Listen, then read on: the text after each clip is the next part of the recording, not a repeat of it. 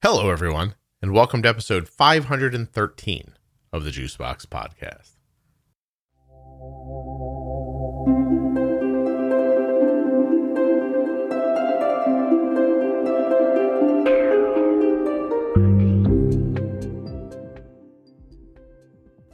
Today's show is called Break in the Clouds, and my guest is Sarah. Now, I lost the first 4 minutes of this episode. I'm sorry. I don't know how it happened. But let me give you the quick overview. Hi, Sarah. Hi, Scott. So you have type 1 diabetes? Yeah. How old are you? I'm in college. Okay, that was pretty much it. You'll be able to enjoy the rest of the episode now. Please remember while you're listening that nothing you hear on the Juicebox Podcast should be considered advice, medical or otherwise. Always consult a physician before making any changes to your healthcare plan or becoming bold with insulin.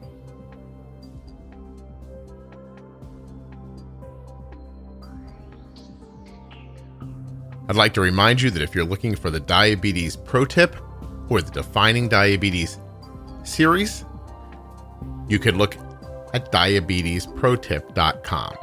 They're also available through juiceboxpodcast.com and right there in your podcast player. All right, a little more business, and then we get right to Sarah.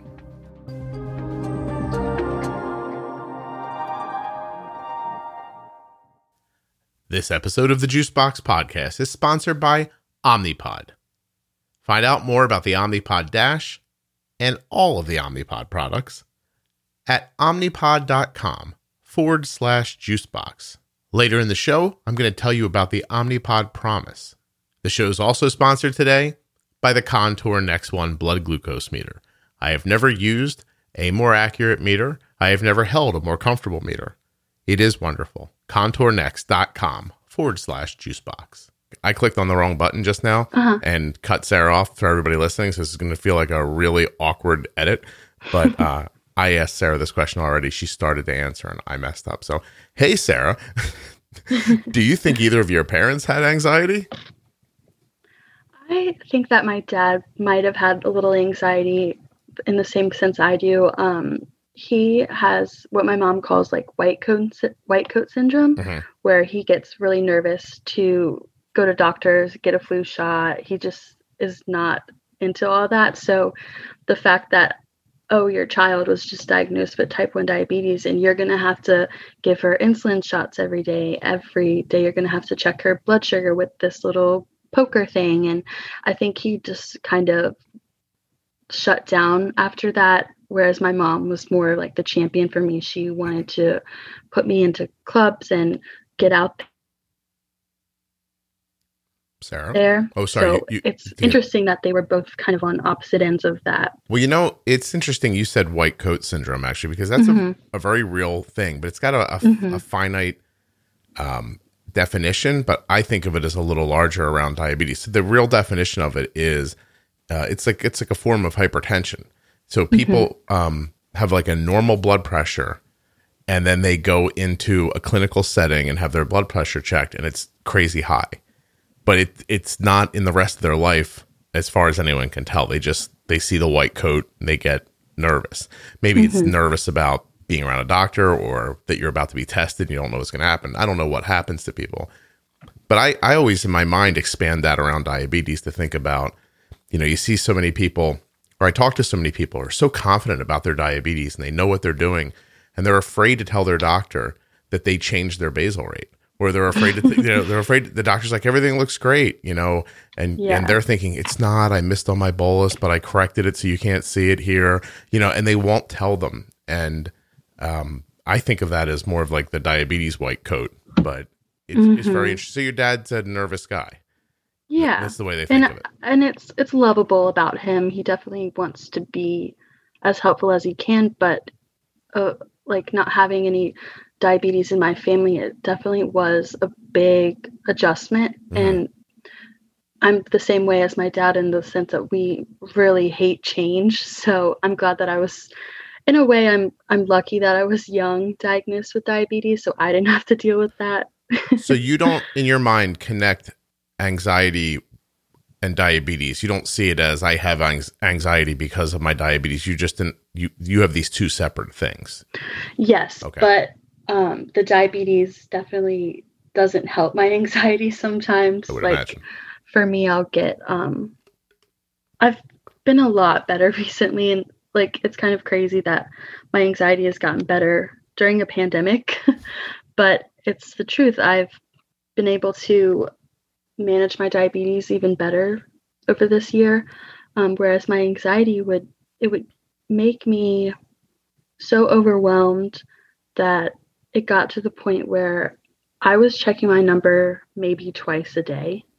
This was before my CGM. This was when I was still using a manual checker.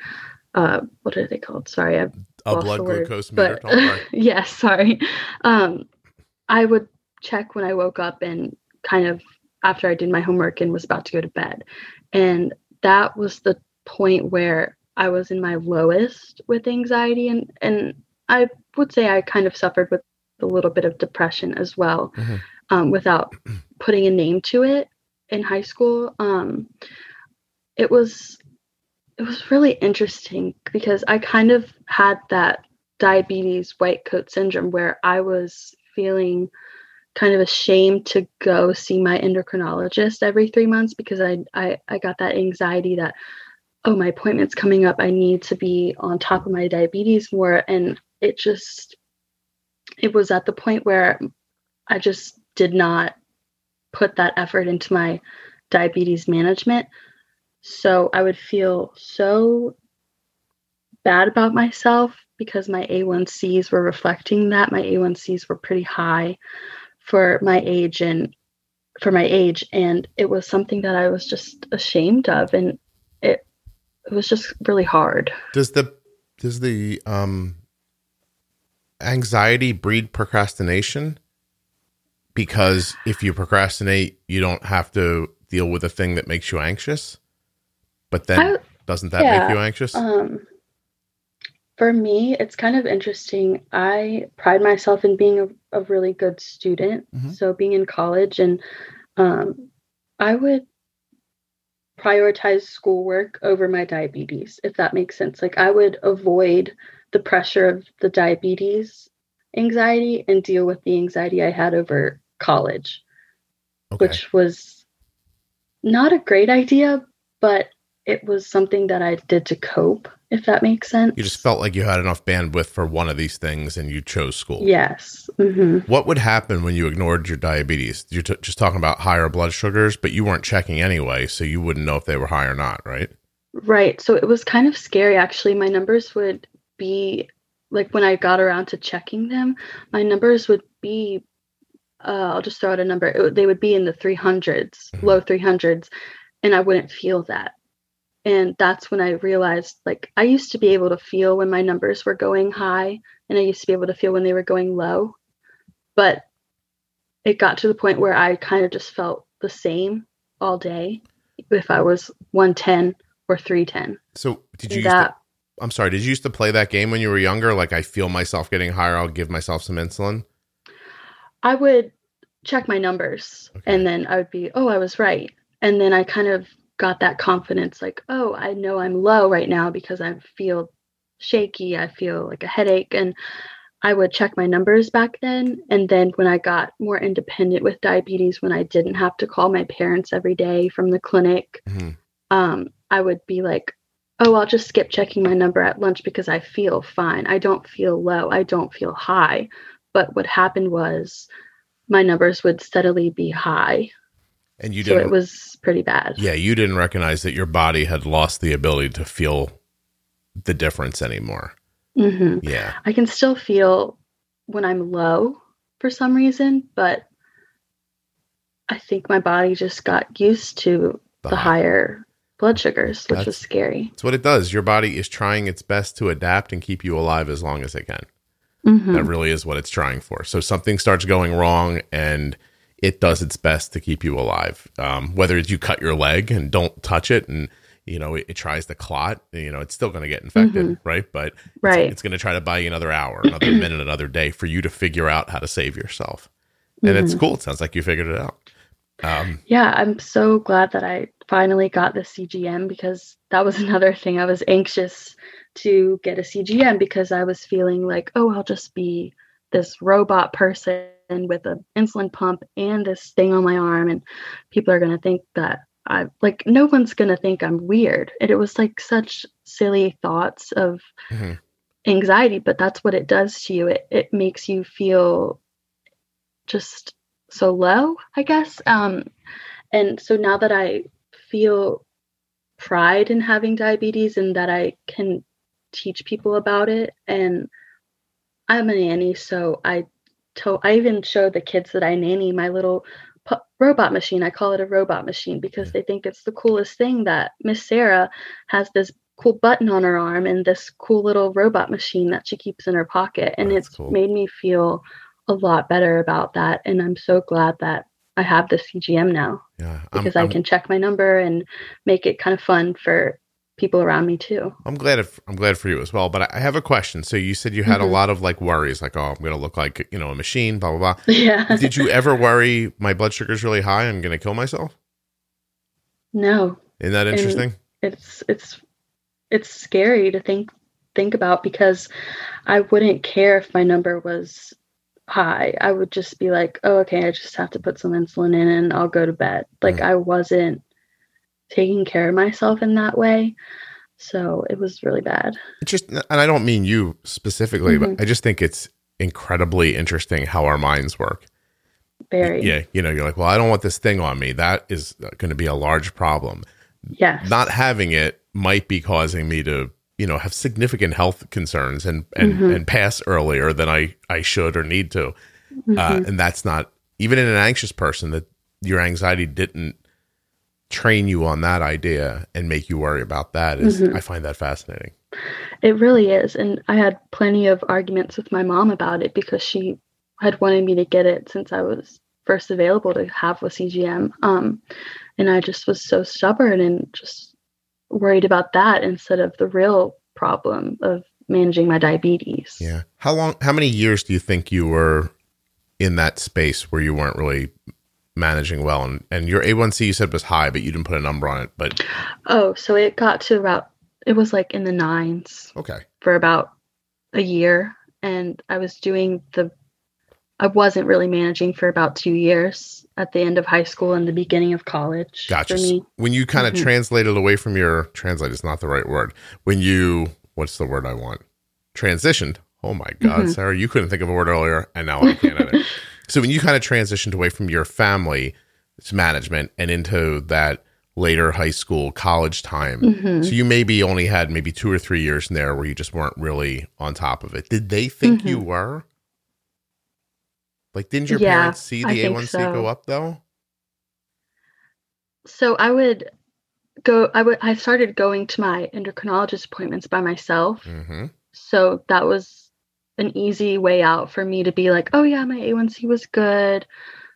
Shannon, who's my nurse practitioner, she was always so helpful with me, but I would just it was kind of like in one ear out the other for a while. I kind of just avoided the change because I didn't think that I could manage it well, but it's not the truth. Everybody can manage it. It's just the fact of motivating yourself to do it, I believe. Let me ask you, did you feel like you couldn't do it without your parents, but you were supposed to do it without them? I don't know if it was that I couldn't do it necessarily, but it was just the change of going from my mom and dad over my shoulder all day to being independent and not having to manage it by myself, but I kind of chose to because I was just tired of it, I guess. And it honestly felt kind of like a break from diabetes. I think that's where it comes from, is like I was just so overwhelmed with everything a normal high schooler goes through. And then having diabetes on top of that, I was just like ready for kind of an escape from it. I have to tell you that where I grew up, we called this, we didn't have a name for it, but it was something that we recognized about girls who went to Catholic school their whole lives. Like they would graduate from high school and do something drastic. Right. You know what I mean? They'd cut their hair oddly or date a guy they would never date or, some girls became really promiscuous. It's just like, which I don't even like that word because I don't think of it as that. I just mean they just, like, Sarah, what I mean is they started banging a lot is what I'm saying. I don't have a judgment. I don't have a judgment about it. Like what it means. Right. But they would just break from whatever. I always thought of it as they were being forced to stay in a cocoon. And so that they didn't get let out slowly, it was just like, hey, boys, I'm here. You know what I mean? Like, it just all at once kind of a thing and a run towards whatever wasn't their norm. And I wonder if, you talked about school being important to you. You sound like you live in the Virginia-ish area. So it sounds like you probably have like a real firm respect for your parents, not wanting to let them down, that whole thing. I'm about right about that, right? Absolutely. Yes. I'm the first person actually in my family to go to college. Wow. So I think that's another factor of that. I really want to get this degree and make myself proud and my parents. So I think I was very focused on that. And I just let that kind of be my priority. And I wonder if the doing things like that as you're growing up, I'm now talking about everybody, not just you, but I wonder if the doing things as you're growing up because you're supposed to instead of because you want to, right, doesn't leave you with that feeling of I have to get away from this. And the very first minute you have the opportunity, you escape it somehow. And it sounds to me like your drive to be a good student, you had more stressors to do that than you did to take care of your diabetes. So that's the one you chose. Right. I kind of put the diabetes on the back burner. And you're a good student too, right? So it makes it easier. Like you can gravitate towards the thing you're going to succeed at when you run towards one of them. Exactly. I don't know if I'm right about that. I could be 100% wrong. But it's why while we've been raising our children, we've tried really, really hard to mix what we want and hope for them with who they are instead of just saying, this is what you're supposed to do this. And it's hard as a parent sometimes when you're like, oh, I really do wish this is the path they were on, but it's not right for them. I shouldn't force them onto that path, but good news. You figured it out, right? What pushed you over the edge? Like, what got you thinking about it differently? Honestly, I was just one day I was like, wait, I don't want to die when I'm like 50 or 40s, like I don't want to let diabetes control me anymore. I was so scared and anxious for a long time that, well, diabetes, it's different every single day. What is the point of trying to fix my numbers, trying to adjust my basals and trying to get the CGM to see how my trends are going? And one day I was just like, okay, this is enough. I am going to college to get a degree to have a career, but I'm not taking care of my health. What's the point of like one or the other? I need to do both. I think it was just like one day I just was like, this isn't healthy and I need to be healthy. And it was just kind of Yeah. And the diabetes sounds like it impacted your goal. Like it finally was a prohibitive thing to you because you had the conscious thought, why am I planning for a future that I can't have? Right. Right. I need to make sure my health is there so that this future I'm putting together for myself isn't full of health issues or maybe shorter than I want it to be. That's really interesting that you came to it so quickly. Did you have do you feel like you still have some depression or is it just the anxiety now? I think it comes and goes. It's not major anymore. I think for about a year and a half, I was really at a low point, but I was functioning. Like I had high functioning anxiety and depression. And I'm blessed to be able to see a therapist and I'm blessed to be able to have a consistent job that keeps me out of that dark place. And having a therapist, I think my opinion is everyone with diabetes should seek a therapist because it has helped me extremely. Like I can't even put it into words because I felt for so long like a burden on my parents financially, because diabetes is not cheap. It's an expensive disease.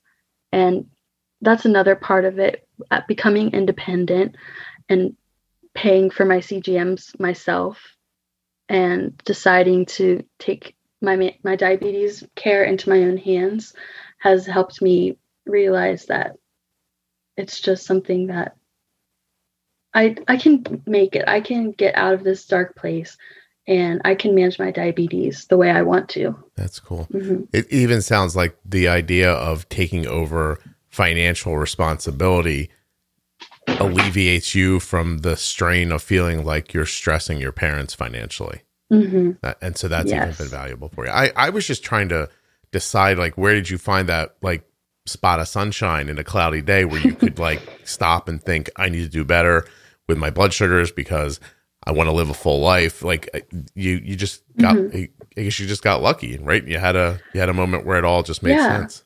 So honestly, we're in a global pandemic right now, but it has helped me figure out what I want to do. So for so long, I wanted to be a teacher.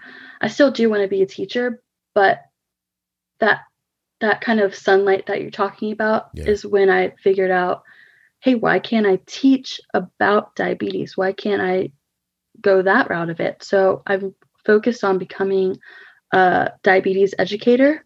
And that's something that I've had a newfound passion for this year. And I think that's another part of it, because I'm really excited about that. And because of struggling with anxiety and some depression in my life, and it kind of regards diabetes, I think that I'll have a really good viewpoint for people to help them. Yeah, I bet you will. That's excellent.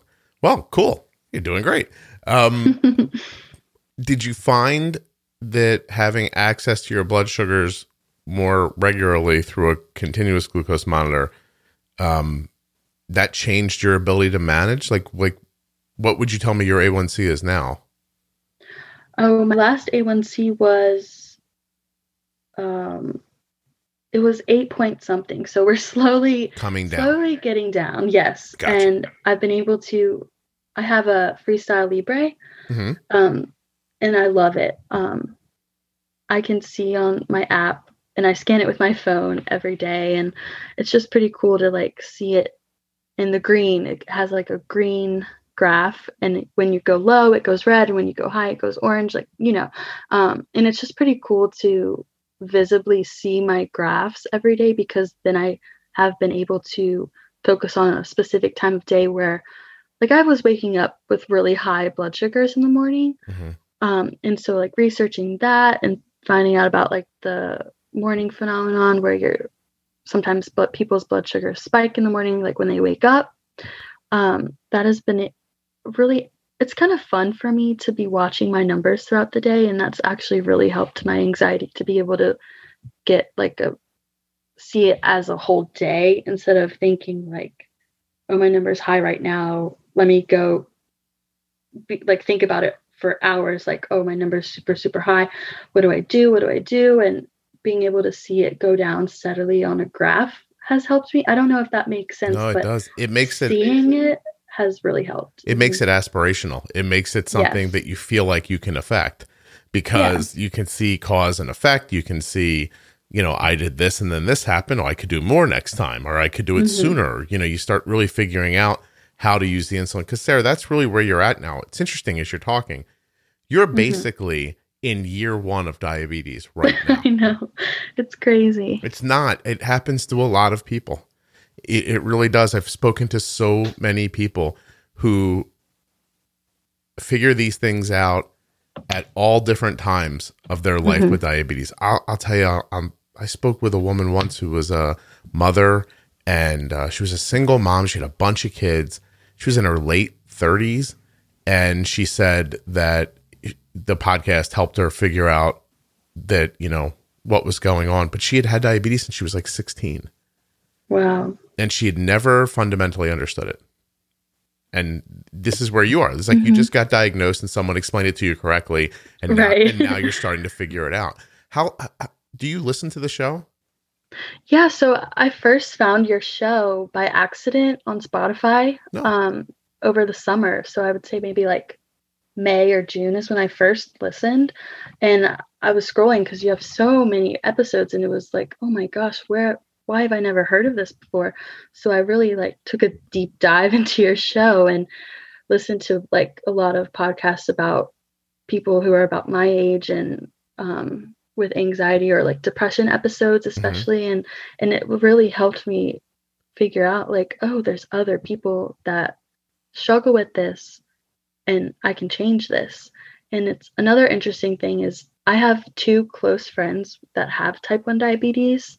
We met in high school in the clinic in the nurse's office, and we've become really close friends because of diabetes. Yeah. But it was almost like I had more pressure on me to manage better because they would always tell me how great they're doing with diabetes. And I was kind of sitting there like, oh, my number's been in the 200s all day. But I wouldn't say that. I just kind of felt that secret shame. Yeah. So you're Yeah. you're illuminating something that I've long believed is that there's always been sort of this vein in diabetes, in the diabetes space, like you don't talk about doing well because it makes other people feel bad in the exact Mm-hmm. same way that you just explained. Mm-hmm. I've always thought, why don't we talk about doing well and show somebody how to do well at the same Yeah. time, right? Because if those people would have said to you, hey, my blood sugar is 89, what's yours? Mm-hmm. And you said 200, and they said, oh, that's okay. Here's the super easy secret how to fix that. You would have been Right. like, oh, cool, thanks. And that would have been the end of it, except they didn't know why they were doing better than you. And by the way, Mm-hmm. you were a little kid. You might have had a 200 blood Right. sugar. They might have had 160 blood sugar. And you were like, oh my God, they're killing it. And, maybe they really weren't. So Right. it's all perspective. But I understand that feeling of like seeing somebody do better than you and just shutting down because it's embarrassing to say Mm-hmm. what's going on with you. But I think, in my opinion, unless you found them already, you're ready to jump to episode 210 and listen to the pro tip series. Okay. And that's going to help you figure out how to use your insulin better. I would honestly tell you, if you listen through the pro tip episodes, I would guess your A1C would be in the sixes in like 3 or 4 months. Wow. I think it could. I think you just don't fundamentally yet know how to manage your insulin. You're right. And I Yeah. think for a while, not really understanding exactly what my disease was hard for me because being diagnosed so young, it kind of was like managed for me for so long. And like we've been talking about the new independence of diabetes, and I'm starting over basically with management.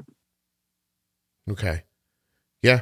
No, I think that, I mean, it doesn't have to be difficult, but it is if you don't have the tools. And the tools are ideas, right? They're concepts. And I'm talking to you now for 40 minutes. You're a bright person. You're motivated.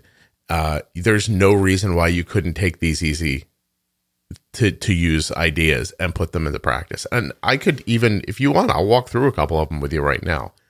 I honestly, are you up for that or? Yeah, that would be awesome. Cool. Okay. So Sarah, here we go. Ready? First of all, if your basal insulin isn't right,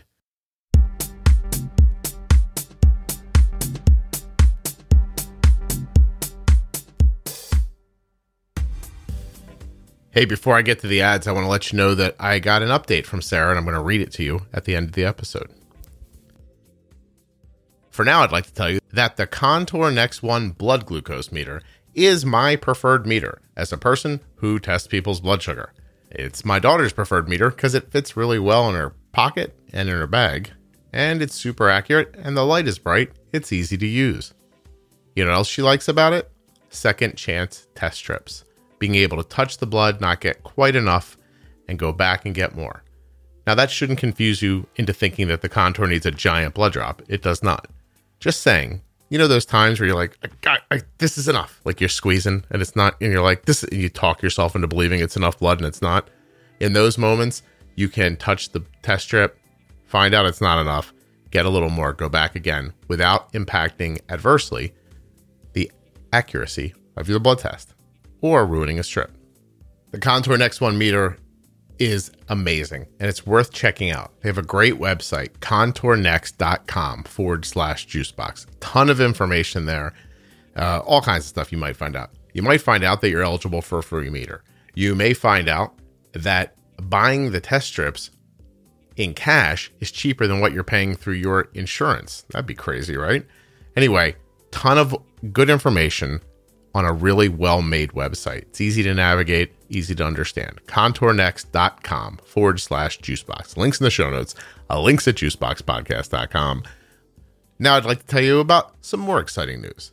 You can get a free 30-day Omnipod Dash trial if you're eligible at omnipod.com/juicebox. Now you may be thinking, yeah, Scott, I'm waiting for that next big thing before I jump in. Well, guess what? There's no need to wait for the next big thing, because with the Omnipod Promise, you can upgrade to Omnipod's latest technologies for no additional cost as soon as they are available to you and covered by your insurance. Terms and conditions apply, but you can find out all of the details at omnipod.com/juicebox. Head over there right now and you can get started tubeless insulin pumping right away. And my gosh, if you're eligible for that free trial, that's 30 free days of an insulin pump. You get to use the Dash for 30 days for the free. Definitely worth checking out, especially now, summertime, get outside, be a great time to give it a whirl. I do want to say this. Say you get the Dash. Oh, and you'll love it. But then something else comes out and you're like, oh, I wish I had that. Just get that. It's that easy. That's the Omnipod Promise. Now, if you stay with the Dash forever and ever, here's what you're getting. Tubeless insulin pump. Fantastic. Absolutely wonderful. My daughter has been using the Omnipod since she was 4 years old, and she turned 17 the other day. Arden has been wearing an Omnipod every day for all of those years. It is an absolute friend in this journey to us and to my daughter, and I think you may find something similar with your experience. Omnipod.com/juicebox. contournext.com/juicebox. Links in the show notes, links at juiceboxpodcast.com. Please consider supporting the sponsors. All right, let's get back to Sarah.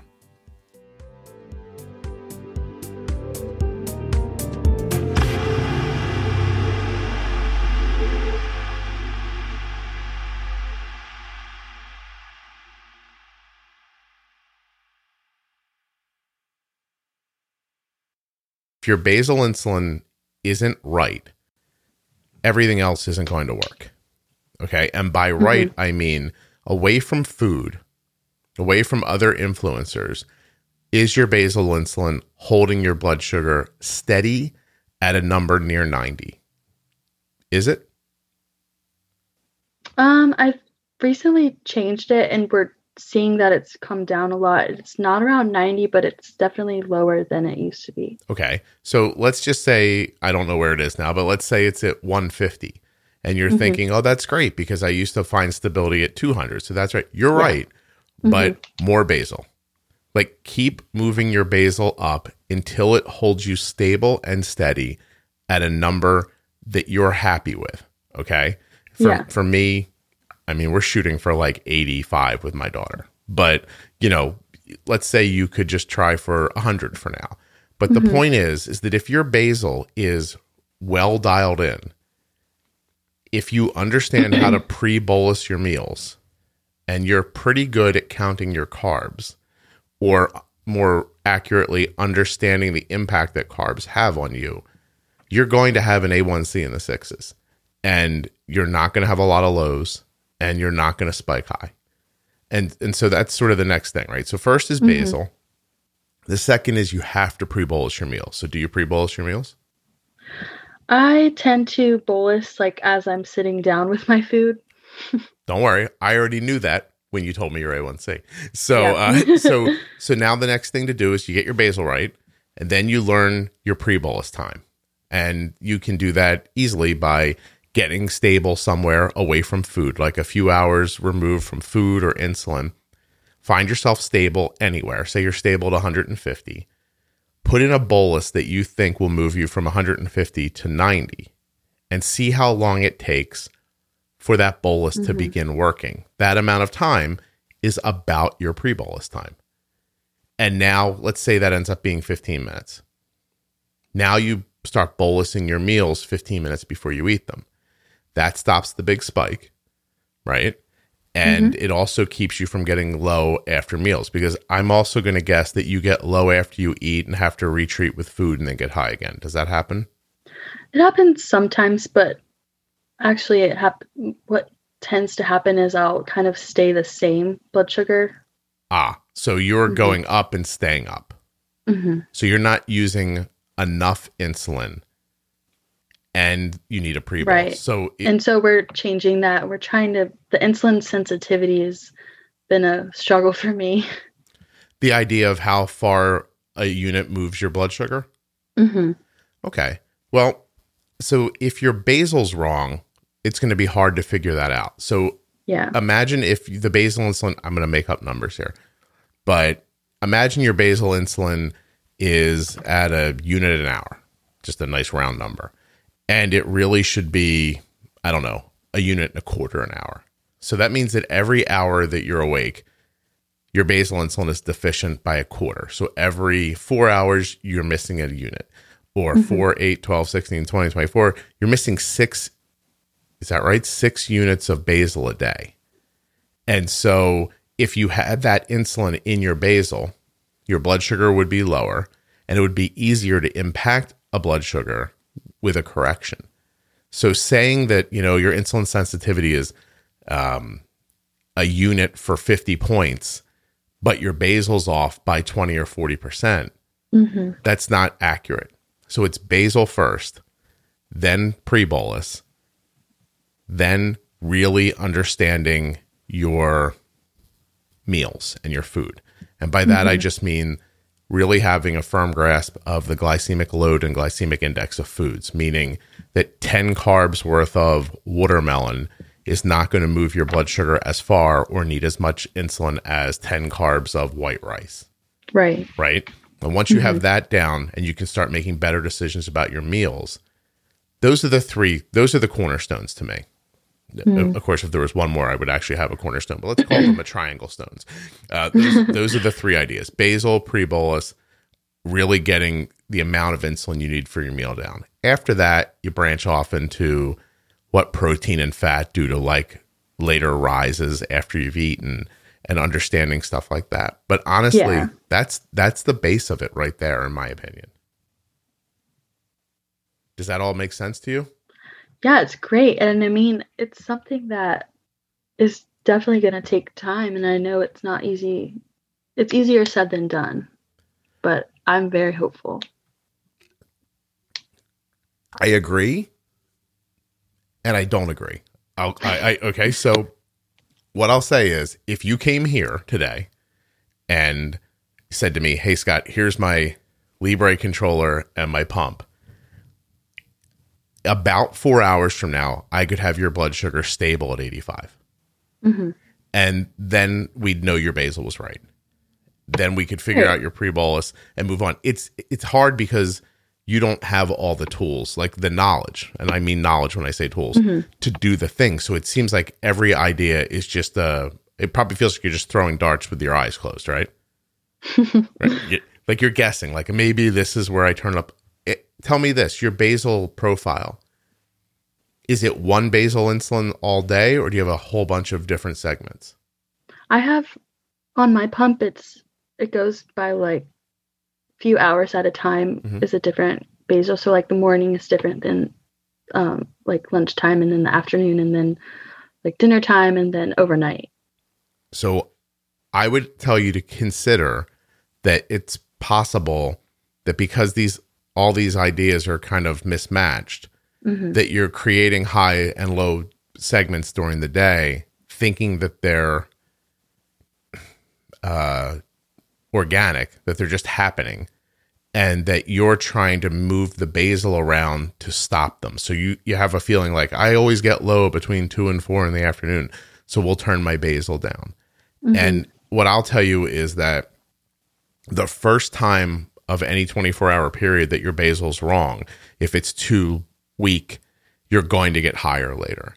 Eventually, you're going to bolus at that high number, which is going to make you lower later. If you get in the same pattern over and over again, you can fool yourself into believing, I'm always low at 9 p.m. When the truth is, you're using too much insulin for your dinner at 6 p.m. And I'm making stuff up now. But, like that's the idea. So that's why I'm saying basal, pre-bolus.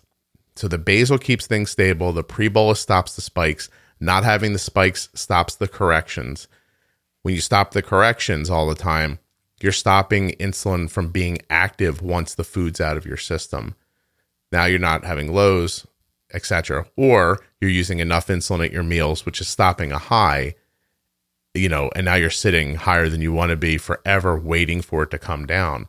And the truth is, if a high blood sugar comes down on its own 3 and 4 and 5 hours later, that could mean your basal's too strong at that point. So I know it seems super complicated, but I would tell you, seriously, try the pro tip episodes. I bet you they would help you. And I want you to let me know if they do too. Right. Yeah. It sounds really great. Cool. That's excellent. Well, tell me a little bit about your plans after college. So what do you have to do to become a diabetes educator? So I'm not sure if it's different for different states, but at least in Virginia, there's a few different routes that I can take. I can become just a nurse, straight up nurse. I can become a nutritionist or a dietitian or even an optometrist to get into an exam, to sit for an exam to become a certified diabetes educator. So I'm still in the process of deciding which way I want to go with that, because right now my program is teaching and I'm going to graduate with my associate's degree in the spring semester. Excellent. So I'm focused on finishing that first, but fortunately for me, a lot of the classes that I've already taken are like prerequisites for the nursing program. So that's kind of where I'm leaning towards. Nice. Do you like being around people and working with people? I love it. Cool. That's a good spot for you then. There's some people who try to become nurses and they're not people. People persons. What is what are you? You're a people person. People person. They're not a people person. But at the same time, I'm kind of an introverted person, whereas I like my time to recharge. So we'll see how it goes. Being a nanny is interesting. But Giving I'm really blessed to be able to work. Yeah, no kidding. So being introverted, does that mean that when you're around other people, projecting an image that you think people want to see in a social setting drains you? No, I think it's more of, I prefer smaller groups. Like I love to be around people, but when it becomes like bigger groups, like more than like 5 people, I'm just kind of like, oh, I can't really talk to all of you and like keep a conversation going, but maybe I'll just talk to one person. So that in that kind of way. That's interesting. When there are a lot of people, they all seem like individuals that need attention. Like you can't see people as background. Well, yes and no. So I like to, before the pandemic at like a party, for example, I would stick to like my group of friends, but I mean, that's normal. So I'm not sure how to explain that, but yeah. Well, I don't know either. I'm interested because I'm imagining myself in a group of like many, many people. And I feel like I just see the sea of people around me as just a blur of nothing. You know what I mean? Like I don't focus on them. They could be there or not be there. I don't love gatherings like that either. Just so you know, I'm not. It's not my favorite either. I don't know a lot of people who love to be around, 100 screaming people. It's not a lot of fun, for me at least. Wow. Okay. Is there anything we haven't talked about that you want to talk about? I just wanted to mention, like, as we're going over the pro tips and things, like, I love all of the advice and I really appreciate it. But it's important to remember for people with diabetes and anxiety, like, it is manageable, but it just takes a little bit more, what's the word? I guess motivation for some people. It could be people with depression. It just takes a little bit more motivation to change these things. So I'm in a good place right now where I can look at the 3 points you gave me, and I'm really excited to try this. But if you talked to me a year or 2 years ago, I would have just been like, okay, that sounds great, but I don't think I'll be doing that right now. Like, does that make sense? No, like, it's important to remember that it's gonna work out, but each person is different, and I respect that. And I just want to make sure that that's someone everybody listening can still remember, because I was definitely in the place where advice was more, so I was taking advice as insults in the past, and now I'm super excited about advice in diabetes because I have that newfound hope for it. That's interesting. So advice felt like an insult, meaning at some points, yes. Yeah. Mm-hmm. Just like, hey, you know what you could do? You could get up and go for a walk, and that would be good for you. And you're like, I know, I'm lazy. And that's how it felt, right? Mm-hmm. And then it's an attack. Like, I know a lot of people out there have anxiety and depression, but for people like my boyfriend, who is an amazing supported system, and all my friends, but I'm one of the only people in my I guess bubble, in my group, that suffer with depression and anxiety as intense as I did. So for a while it was hard to even reach out to be like, hey, I'm struggling. Mm-hmm. And sometimes it was just like, well, why don't you go do this, like you said? And I think it's important to remember that it's going to be okay. Yeah. We just have to. Yeah. No, it's interesting because you found part of the podcast where it was people talking, and that made you feel like you're not alone.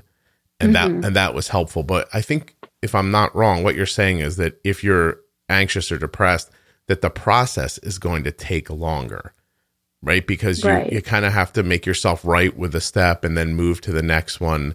And that even mm-hmm. just saying, hey, it's basal, pre-bolus, this is where you start, that could seem overwhelming to somebody. Exactly. Right. Because even though as you were discussing it, you were like, 1, 2, 3 points. We can do this in a couple of hours. Yeah. For someone like me, it's more than that. It's more like, well, what about this? What about this? As an anxious person, you just think of all the bad things instantly, instead of like, oh, this is going to be simple. We can fix this right now. Right. So for people, I just want to make sure that everyone can know that it just was going to take a few more steps, I think. And those steps are, so my 1, 2, 3 are really 4, mm-hmm. 5, 6, because the 1, 2, 3 for you, if you have anxiety, is how to get to a place where you can put those other things into practice. Right. And it's a lot of mental work. Mm-hmm. But are you unable to tell me what those other steps are? Because do you even know what they were for yourself? See, I think it's different for each person, but for me, I would be like, well, what about if I want a snack? What if I just go take a nap? What if I actually go do yoga? What if I go take a walk? What if somebody needs me to come do this? What if I'm working that day? And what if I have this big project to do tonight? Like, that is kind of where I'm coming from. So like the anxiety of everything else in life those steps. I see. So the anxiety gives you worry about endless things that mm-hmm. whatever you can imagine, you're willing to worry about in that moment. Yeah. like what if I have to paint my room in the middle of this while we're basal testing? Then what's going to happen, Scott? Obviously I'm going to die. like that, right? Like it feels that way. I see. Okay. Well, that sucks. So like when you were saying that, obviously you're not going to go to that place, but my brain is just like, what about this? What about this? And it's not like a bad thing. I'm just saying it's some people, I kind of struggle with that, No, I understand. I really do. I know people with anxiety, and mm-hmm. I've spoken to a lot of people on the podcast who've been depressed or anxious, and I'm never not,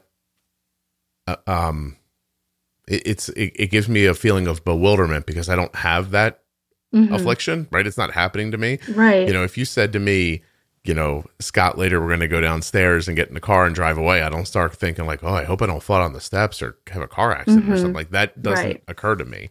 And it's, but it could to others. It's kind of funny because you're kind of talking how my boyfriend explains things to me. So we're like the yin and yang of that. So he has never struggled with anxiety, and I'm over here like, what if this happens? What do we do this? And then adding a long distance relationship on top of that, it's just a funny thing to me. Well, and it's tough because if you're the person with anxiety, it is not as easy as just being told, don't be anxious. Yeah, exactly. That would be like if someone came up to you and said, hey, just stop having cancer. It doesn't work that way. And yet people who don't have anxiety can't fathom what's happening to you. Mm-hmm. I know for me, I'm mesmerized and interested as you're talking because everything you're explaining is completely foreign to me. I can't even put context to it. I just don't have that experience, Right. And to help you, like if you made it my empirical reason for being alive to help you not feel anxious, I don't know what I would say to you.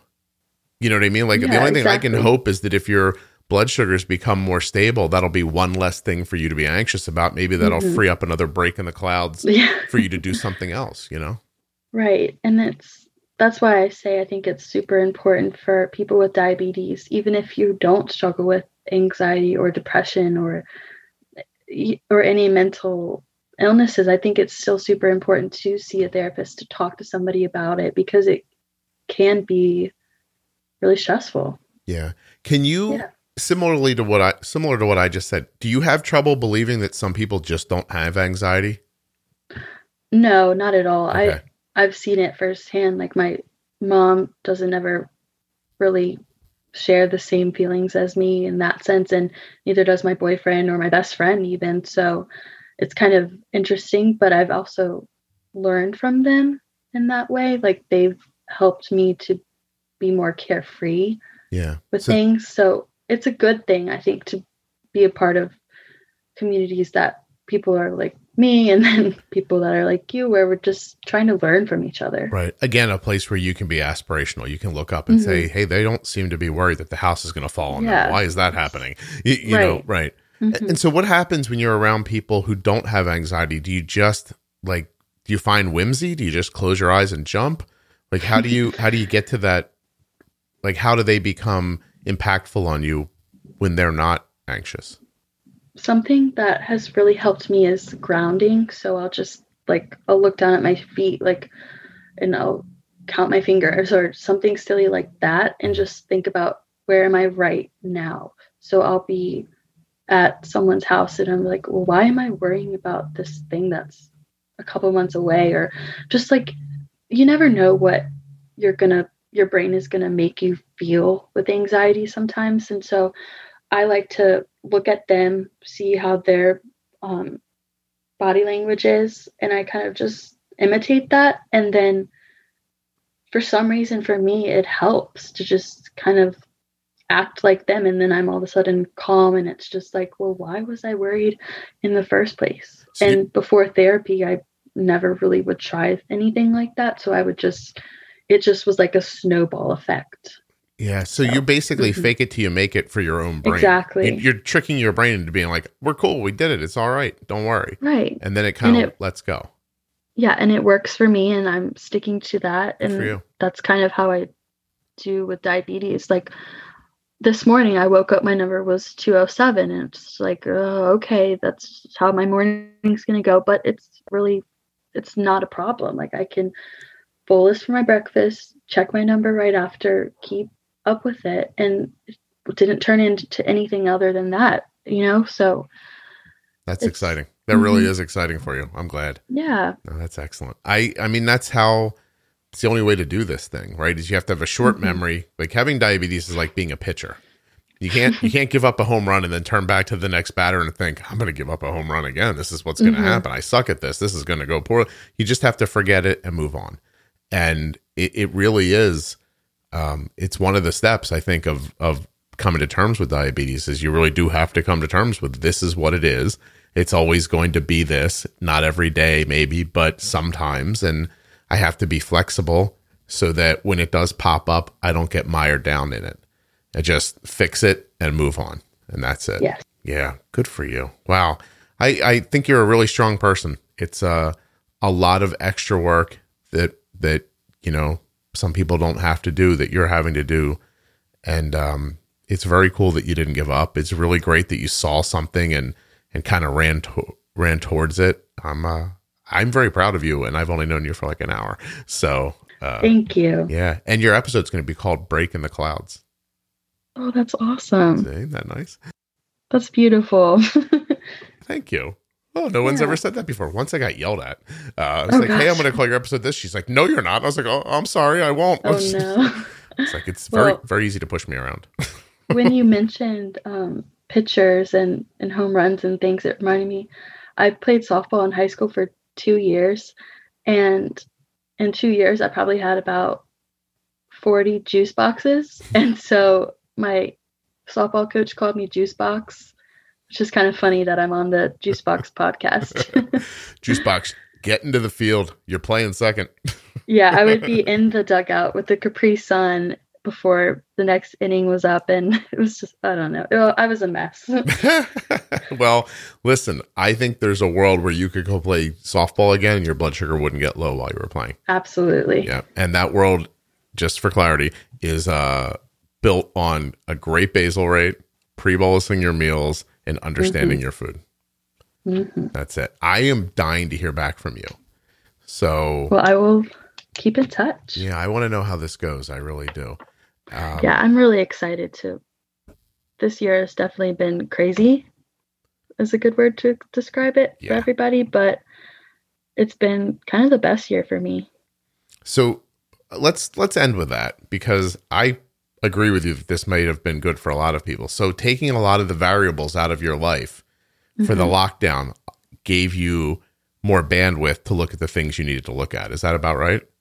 That's right. It's definitely kind of not really a break, but definitely a break from unnecessary stresses in my life. And I was really able to reconnect with myself. I know that's cheesy, but it's true. And being able to have the job that I have and be able to go to school online and take care of myself, it's been wonderful. Just made some space for you to operate in.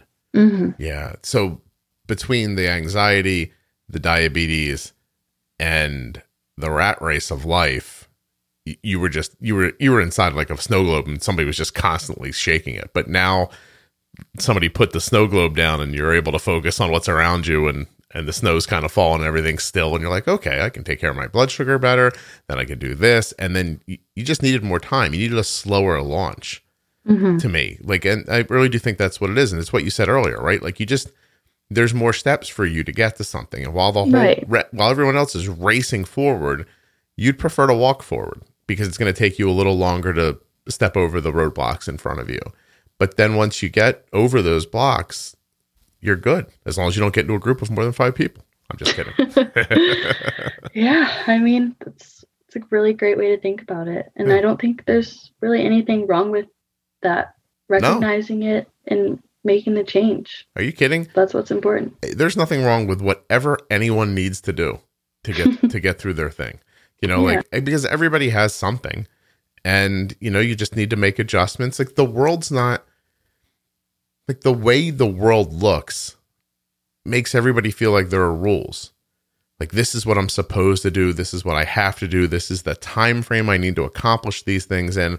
And if I'm not making a certain amount of money or don't get to this point in a certain amount of time, this whole thing's an abject failure, and I'm going to die penniless and alone. That's how everybody thinks about life.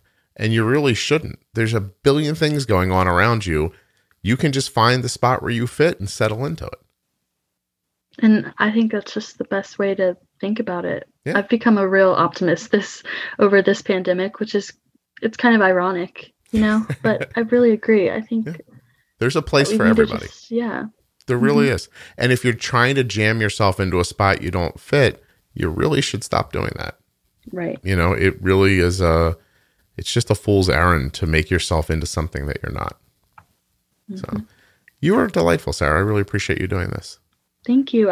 I'm so glad that I was able to come on, and if I can reach just one person struggling kind of the same way I was, I mean, that's so worth it to me. You're going to reach a lot more than one person. So, so thank you very much for sharing your story. Was it easy for you to talk about yourself, or did you find this troubling? So I reached out to you maybe in June or July. I can't even remember. Mm-hmm. And you telling me December, I was like, oh, that's going to be great. Whatever. Didn't think about it for a couple months. Anxiety rolls around when I get the reminder 1 week away, you have a Zoom with Scott. And I'm like, oh gosh, what am I going to even talk about? But it's always like so worth it after I do a big thing like this, or, it's kind of like the stage fright of a project in school. Yeah. In that way. Yeah. I mean, it was not hard to talk about myself because I reminded myself that some other people might be feeling the same way. Yeah. Well, you did great, and they definitely are feeling the same way. So it's very valuable for you to talk about it. Do I have to put this right out, or are you not gonna freak out if it takes a little while for it to go up? Oh no. Look at I you. just think this was a really cool experience for me. I'm glad. I really am.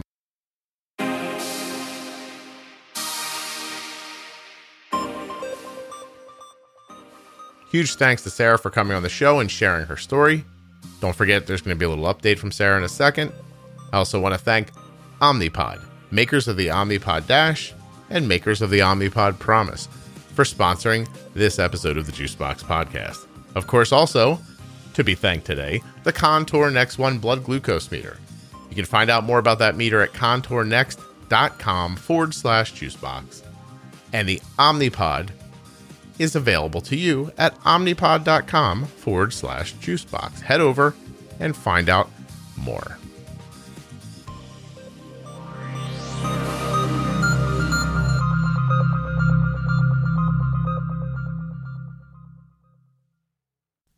I reached out to Sarah to get an update, and here's what she said. I graduated with my associate's degree in early childhood education this May. I also earned certifications in children's education, career studies, and early childhood development. I was inspired to become a diabetic educator, but realized that teaching young children is my true passion. Just this week, I was offered a lead teaching position in a Montessori preschool. She's very excited. But she still wants to continue to spread awareness for type 1 diabetes outside of her career. She also says that there's always room for improvement, but my diabetes management has gotten better and my A1C is getting better. It's now at 6.4. She's super excited to be vaccinated and getting back out into the world and meeting her friends, and she was excited to come on the podcast. Thank you so much, Sarah. I was excited for having you. I am super sorry that I lost the minutes at the beginning where we were getting to know each other. I want to thank everyone for listening and let you know that I'll be back very soon with another episode of the Juicebox Podcast.